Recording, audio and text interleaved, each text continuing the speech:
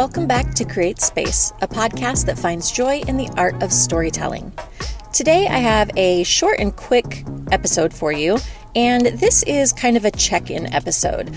I have been feeling some things myself in terms of just feeling a little bit off, feeling a little bit scattered or overwhelmed, and I see it in people around me as well. Definitely my students, but also, people I work with and friends and family. It just feels like for whatever reason, a lot of us might be feeling some type of way right now. Again, it seems like there's some overwhelm and just a lot going on. So I thought I would do a quick episode to talk to you guys a little bit about what that looks like for me and what I do when I'm in a situation like that and what I am doing right now and have been doing for the past week or so. First of all, this check-in is coming from my car. My son is in tutoring right now, so he sees a tutor twice a week and he is there for 30 minutes. And so I popped back out to the car and I thought I would record this episode real quick because it's the time that I have. And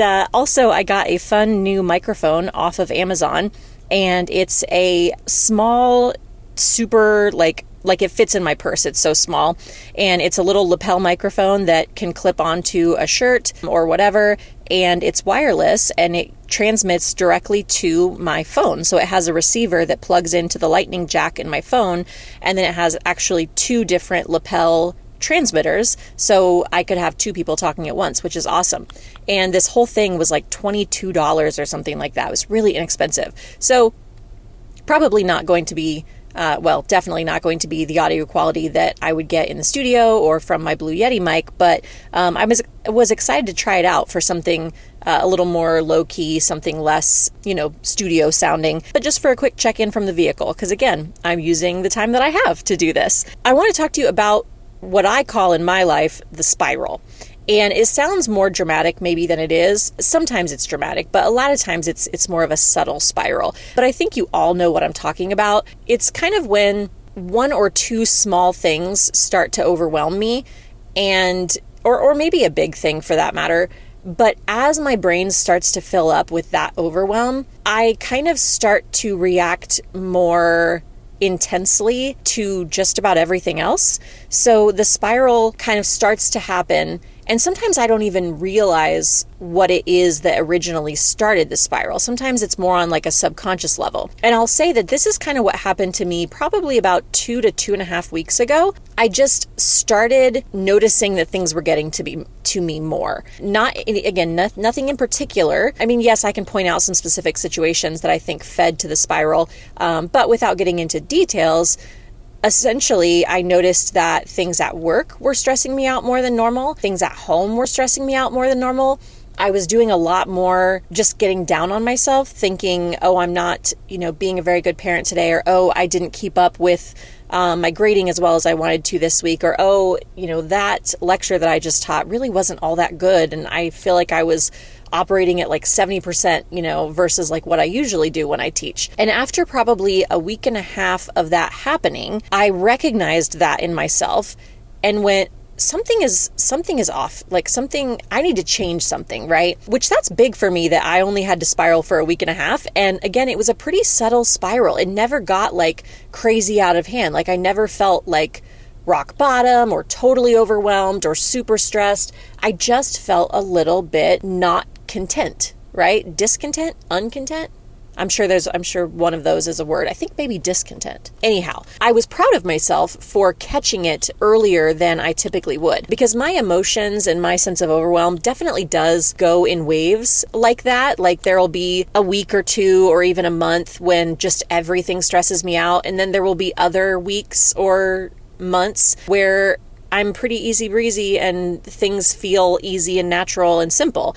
And what's interesting about that is a lot of times the stressors in my life don't change in that time. It's just the way that I am handling the stress. So it's all kind of an internal thing based on like how my brain is working and how I'm feeling about things. So anyways, I noticed this subtle spiral. I noticed that things were affecting me more than normal, and I noticed that I was not handling stress the way that I wanted to. And more than that, I also noticed again that I couldn't pinpoint it to any one specific thing. I could pinpoint it to several things.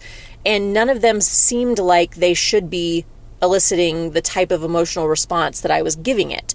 So I recognized like, okay, I need to figure out what's going on here. The first thing that I did, and this is something that I have to do somewhat often, is I took social media off my phone because I have a very strong tendency to numb out when I'm feeling uncomfortable feelings or when I'm avoiding something that I know I should be doing because it's difficult or it's boring or it's overwhelming or any number of reasons. And a really easy way for me to completely numb out is social media, right? Especially TikTok, but I can also do it on Instagram and Facebook. But TikTok, man, I'll tell you what, whoever does those algorithms is amazing because that software is engineered to make you forget about the world around you and just like get sucked into it.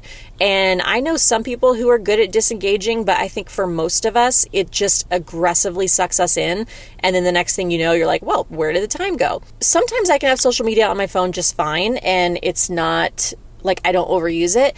But when I'm actively in kind of like a sense of overwhelm or just part of the spiral, I start to overuse that and I start to realize that I'm on my phone way too much and I'm not doing anything productive and I don't feel at all refreshed after I have scrolled social media for a long time, right? Like it's supposed to be, a decompression, get your mind off the day, whatever. And for whatever reason, it doesn't do that for me. Even if I'm seeing all positive things, even if it's not like negative stuff, it still doesn't relax me. I guess it's because it's so stimulating, maybe? I don't know. Anyways, that's the first thing I did is I turned off or I deleted, goodness, words. I deleted social media apps from my phone.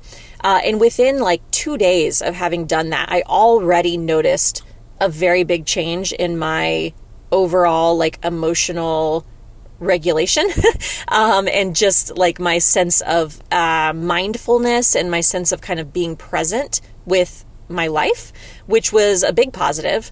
So the other thing that I did is I started doing my brain downloads, which we've talked about those on the show before. It's something that I learned from Jessica Stong. It's rooted in cognitive behavioral therapy. And I started doing those every morning. So just writing things down, writing whatever was in my brain every single morning.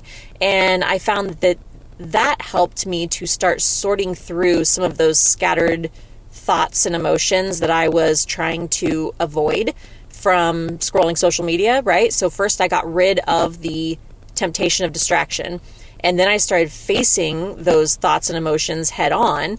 Again, all little things. I'm not talking big trauma here. I'm not talking big relational issues or big work issues. I'm talking little things that I let add up. So those two things really helped me. I also tried to fill my time with things that actually do relax me. So like taking a walk, for example, or just like doodling or like adult coloring book types of things, stuff like that could busy my hands without like overstimulating my brain. So that helps a lot too. I've played basketball with my son. Neither of us are very good. He's getting better. I'm not. But still, it's a way to just kind of get my brain off of things and enjoy time with him and be in the moment with him. Same would go for playing with my daughter. Sometimes she likes to play Barbies. And when I can just do that with her and stop thinking about adult stuff, that can really help too. And I'm also going to offer you what I would consider kind of a harsh truth that I have come to realize and appreciate, which is that people pleasing, at least the way that I do it, is not for the benefit of other people, but it is for my own need of external validation. So I don't know if that's what it is for you. I suspect for a lot of people probably fall into this category. But I think when I looked at my people pleasing as me being a martyr for the betterment of everyone else, I was less likely to stop doing it because even though I knew it wasn't good for me, I saw that it was good for other people and that it was like helping other people. And so there was this almost sense of virtue to it that made me want to continue doing it. And eventually, a therapist of mine, I remember when she told me this and it was like a wow, aha moment. she said, people pleasing is really just seeking validation, that it's not a selfless act like we tend to think that it is. It's more of a selfish act where we want everyone to like us and we want everyone to think that we're the best at whatever it is that we're doing. And that's absolutely what it is for me. When I started being honest about that and really recognizing that I was seeking validation in ways that I could not or chose not to validate myself, it made it much easier and much more convicting for me to work on my people pleasing when I recognized that it was something that wasn't really necessarily helping the people around me, right? Sometimes my people pleasing tendencies were actually making life harder for other people. Like maybe I couldn't make a decision because I was afraid that I'd make the wrong one and then somebody would be mad at me, when really the way to help ease someone else's life is to just make the decision so they don't have to, right? So things like that. So that's a harsh truth, but I hope that it maybe jives with somebody else, because for me, it really did change the way that I think about people pleasing, and it made it much easier for me to start cutting it out. And it made it much easier for me to start offering myself the validation that I was seeking from other people.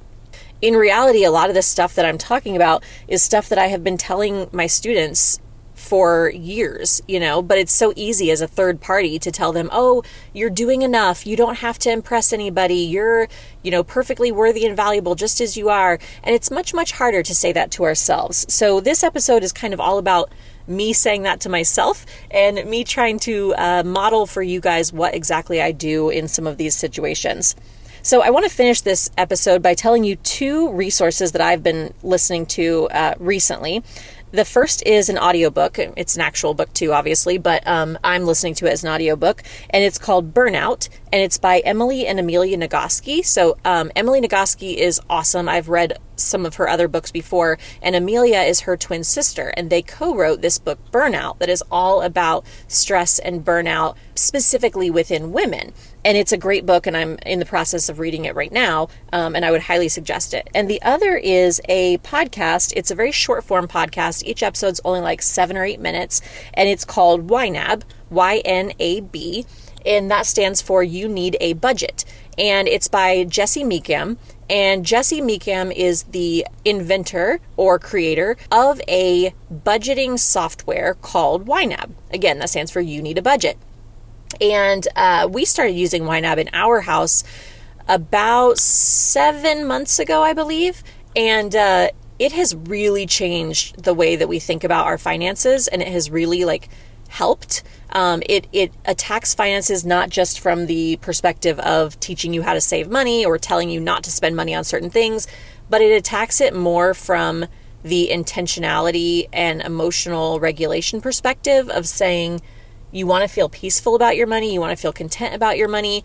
You want to be intentional about how you spend it. Here's how you can make your money work for you. And here's how you can feel peace about it.